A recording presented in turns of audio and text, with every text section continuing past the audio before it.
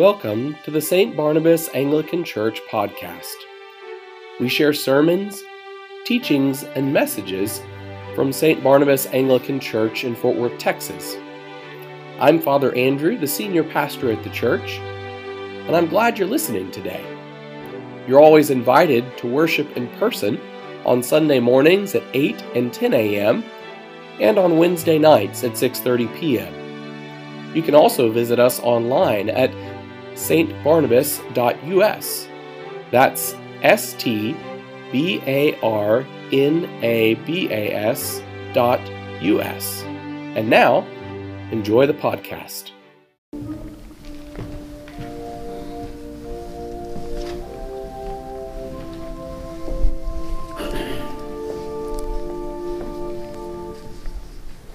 the name of God, Father, Son, and Holy Spirit.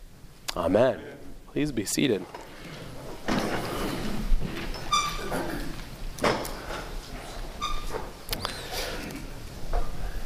Several years ago, when we finally moved out to Keller from Bedford, where we had been living, we invited a family friend who is a landscaper out to evaluate our flower bed, to help get it in order, and to add a little bit of vegetation in the backyard.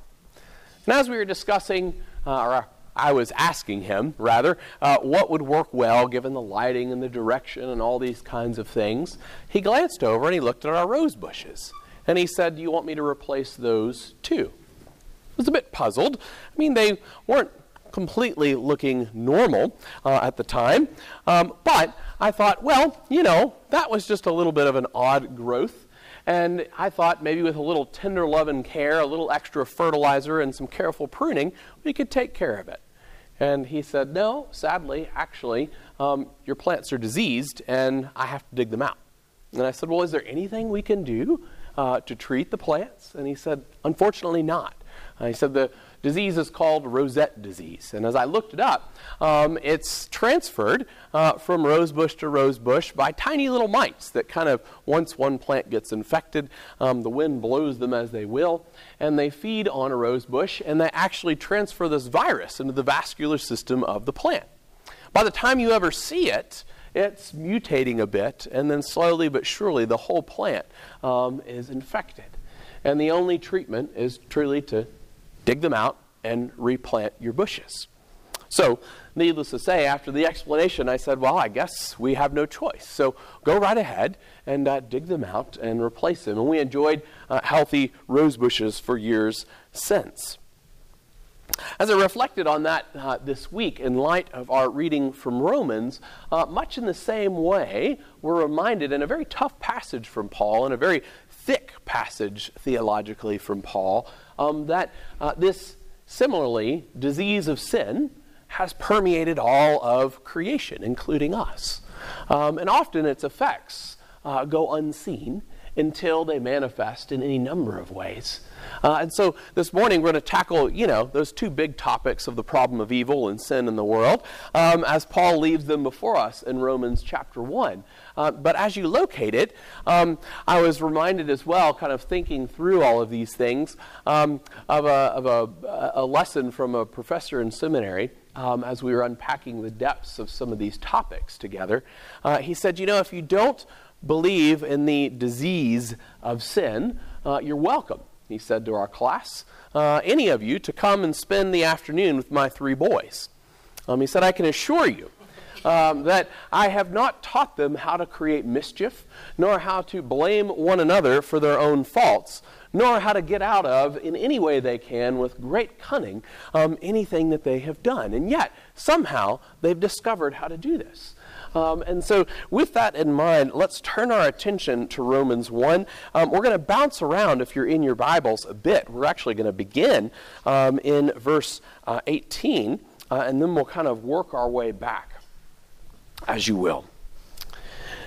As we get into this text, we note that Paul talks about this disease, sin itself, that comes through human rebellion, namely through suppressing the truth that's all around us, visible in this realm in which we live, of the fingerprints of God found throughout all of creation. This general revelation of God manifest in creation itself leaves us without excuse, as Paul writes it, because we can perceive God's power and nature just by looking out on all that he has made. The rebellion that affects everything, not just us, affects creation itself. Hence my blighted rose bushes, I suppose. And Paul turns his attention to that in Romans 8, noting, of course, that all creation, not just us, groans and waits for its ultimate redemption. Now, as we know, this rebellion of God comes as we push back on our created purpose, namely to know, to worship, and to serve God, and all that he created under his reign and rule. And this disease of the heart, if we can call it that, sin itself, desires to be God rather than allowing God to be who he is. So Paul expounds in verse 21 that this rebellion comes when we fail to honor God and to acknowledge him and lean into him and his power over both us and all that he's made. So not unlike my rose bush, this rebellion is not often seen until the disease has taken hold, the disease of sin in our hearts. And so consequently, the behaviors, the evil, even the disordering of things we're dealing with this week are all an effect of the disorderment of creation itself. Everything is put out of joint, if you will, as a result. It enters the world through distorted thinking and a darkened heart, is what Paul calls it, actually, in verse 21. Oh, sorry, should advance the slide there, so you've got it before you.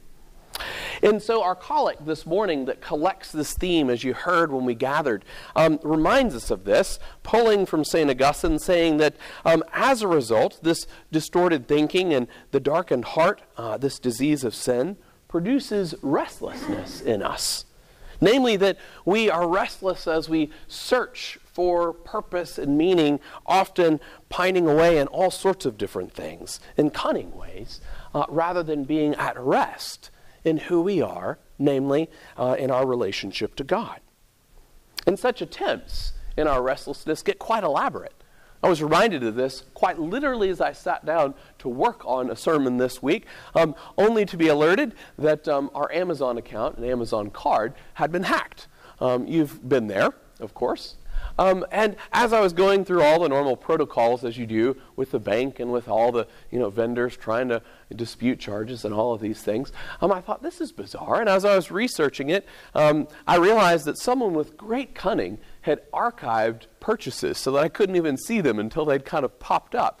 And as I untangled this web after a couple hours and then sat back down underneath God's text and was thinking about it once more, I thought, my goodness, therein is perhaps proof evidence of the fact that we can get quite cunning when it comes to this disordering of our minds and hearts towards this end. And so Paul rightly reminds us that while we may try to mask it, claiming to be wise, we truly are foolish apart from what we are, namely in relationship to God. And so while the surface, for a time, might look okay, the disease itself, as we know, has permeated all of the human heart. And so, in a great quote that I found by a wonderful theologian this week in my own study, put this quite simply: evil's what you get when the mind is twisted out of shape and the body goes along for the ride. It's a wonderful reminder, is it not? It begins in our hearts and our desires, and then our body and subsequently our affections are just kind of along for the ride at that moment.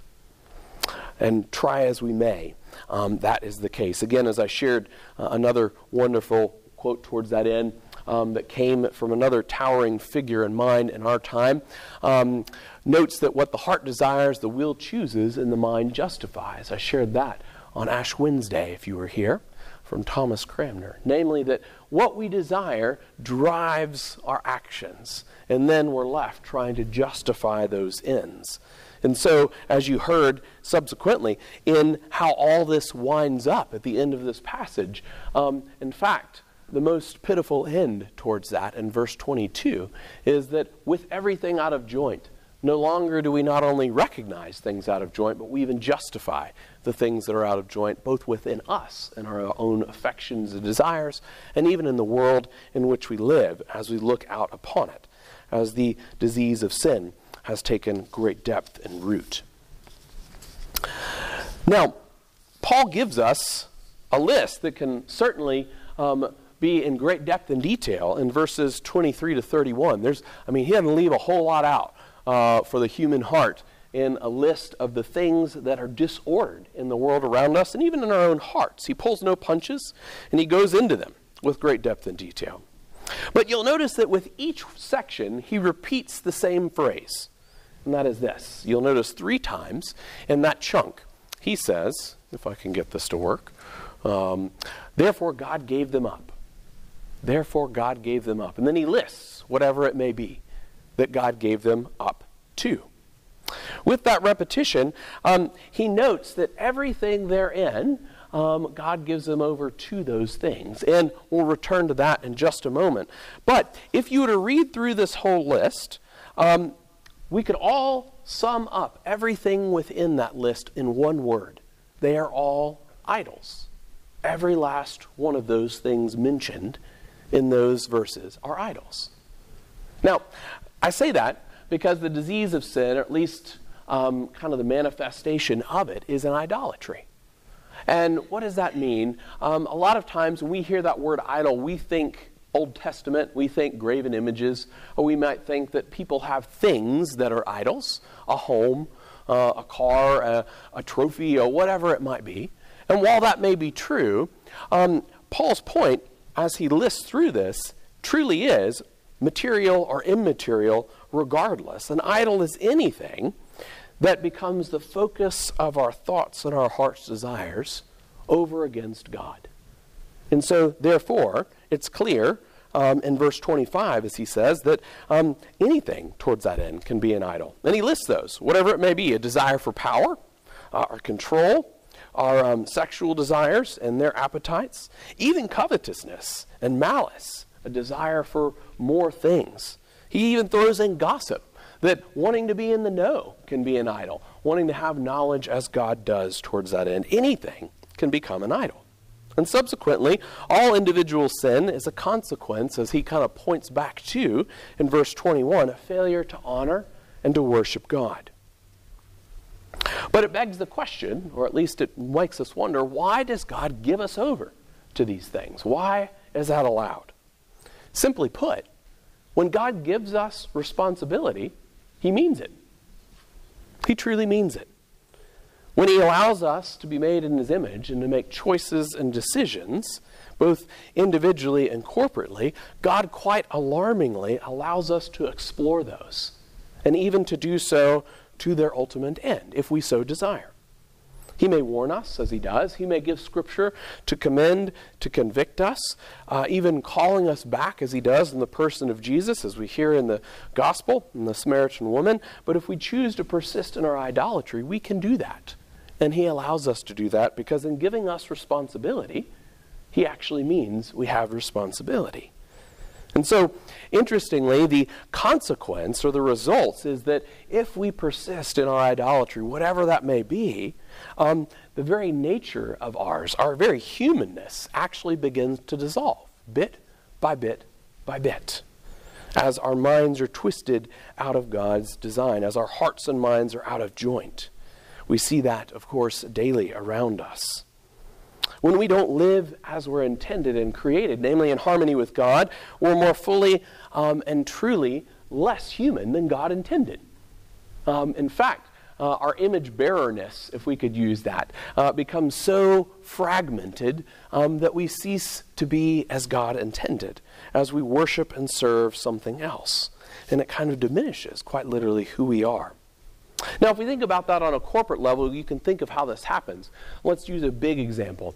When we look throughout history and world wars, usually things start off towards the end of we must remedy that problem or whatever that evil is. But those who've served, and certainly as we look back in the stories of history, more often than not, we get sidetracked towards those end. Some idol of maybe we could get this land or power or this resource or this thing kind of crops up. And there's always the temptation to get off track. And often we see that play out on a global level. But even in our own hearts, we see that. As we read through this list, I don't think there's anyone, myself included, whose conscience isn't pricked by something therein. And it reminds us that the war of our mind and our heart, if given into, likewise compromises and distorts who we are. But here's the good news. The good news is that unlike my roses, this disease has a cure. That cure, that antidote, is the person of Jesus. And as we turn to the beginning of this passage, if we back into it, if you look back to verse 16, we discover two of the most theologically dense passages of Scripture in verses 16 and 17. I won't do them justice because I know they could be an entire sermon series. In fact, this is kind of the thesis of all of the book of Romans in these two chock-full verses that Paul lays out. But as he does so, he begins by saying he's not ashamed of the gospel, the good news of Jesus, because he's actually facing the idolatry of the world in which he lives. Remember, he lives in the Roman Empire. The Roman emperor claims to be not only sovereign over everything the known world sees, but also by divine right. And so he's not ashamed of the gospel that stands contrary to the gospel of the age, that more or less is claiming reign and rule over all things. And he says this true gospel in Jesus Christ is one that has ultimate power and salvation to all who believes. And so he's not ashamed of that. And he says, he continues, not just for the Jew, but even the Greeks. There's some depth and richness, almost in kind of turn of phrases that Paul uses here. The reason he says not even to the Greeks in writing that, while he's writing to the Romans, is that if you know your world history, the Greeks think that everyone, other than them, is barbaric. Their language is barbarian. Their cultures are barbarian. The Greeks had held their own culture and language as an idol unto itself, unto which no one else could attain. And so perhaps almost in a turn of humor, Paul kind of says, yes, indeed, this gospel has power to the Jews, but also even those Greeks who think they're above everybody else, even though he's writing the Romans, and therefore this power has gospel power to transform all of creation to anyone who would receive it. So there's some depth and detail to be mined here, of which I know I'm not doing justice. But then he continues by saying this righteousness of God is revealed from faith and for faith. Namely, that God desires and longs to put the world to rights, to put the world right. And Paul says, as Scripture reminds us, and he echoes Habakkuk in that quote, that the righteous shall live by faith and obedience therein. But this salvation that Paul is speaking of, this power of the gospel, is not something far off for eternity, while it will be attained as such, but it is the remedy to sin itself. And so simply, if the disease of sin and its effects are idolatry, the remedy of sin, tongue-tied this morning, is the gospel itself. Now, the gospel itself, of course, is a loaded phrase. It doesn't just mean the words and teachings of Jesus. It doesn't just mean the New Testament. It means the totality of the revelation of God in the pages of Scripture. Jesus himself is the fulfillment of all that. And the Holy Spirit, as Jesus rightfully ascends to his place in glory, continues to proceed and reveal all truth in the latter half of Scripture as well. But Paul's making a huge point here, namely that Scripture, the gospel, as he refers to it, this good news brings wholeness, and it perseveres or sustains us toward eternal life. You see, Paul doesn't see the gospel as something that just is called to bring people to faith, to just convert people into the Christian faith, but the thing that persists in the life of the faithful to the salvation of their souls.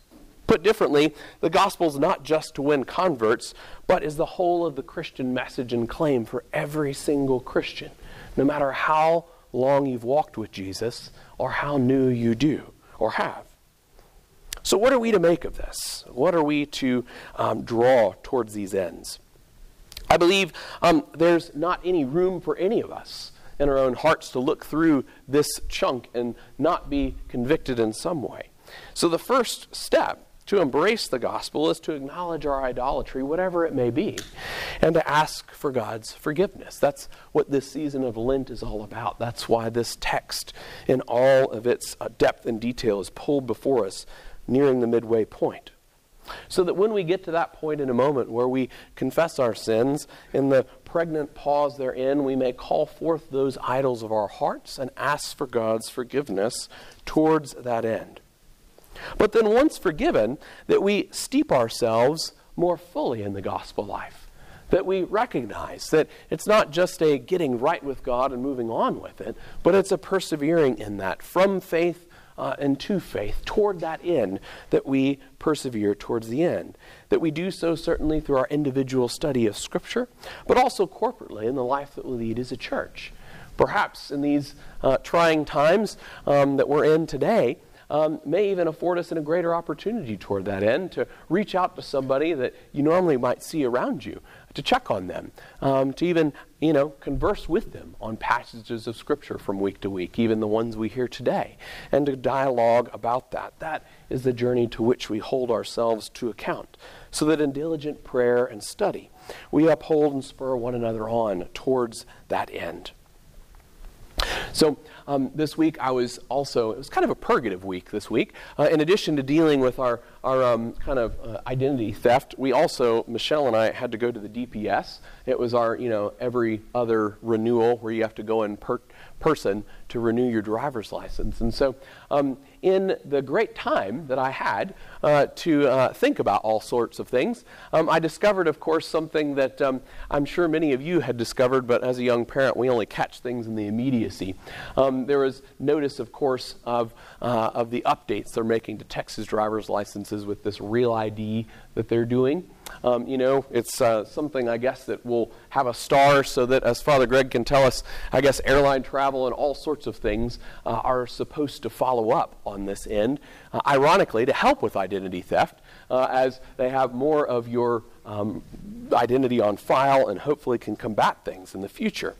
But as I was thinking about this and kind of reflecting on it, I thought, how interesting. Scripture commends us where our real identity is, namely that you and I are children of God. That is our real identity. But the list of things that Paul has given here that many wrestle with in this life, many of the challenges, the kind of twisting of our hearts and minds lie to us to say that that is what we need to be who we are. That those things, if I'm not in the know, that I'll cease to kind of be one that's highly favored. Or that if I don't have substances that keep me the life of the party, then my identity might change. Or whatever the case may be.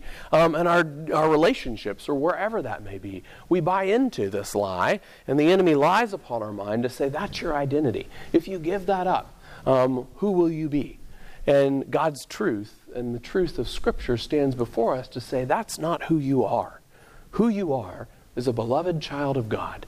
And as such, you need nothing more and you need nothing less. All the rest is subject to that. So, in a sense, our real ID, if we would have one, would be to say that you are a child of God and you are loved. And you need nothing more to prove that or to be something else to receive that love. Anything or anyone else that tells you otherwise is falling short of who we are in Christ. So towards that end, as we persevere this week, and as we reflect on these things and turn our attention to them, may God continue to give us grace to draw near to Him as we recognize that indeed that is our real identity as beloved children of God. So may the Holy Spirit continue to convict, to convince, and to conform our will to His in these 40 days, so that we may arise more fully to the new life in Jesus during Eastertide. In the name of the Father, and of the Son, and of the Holy Spirit. Amen.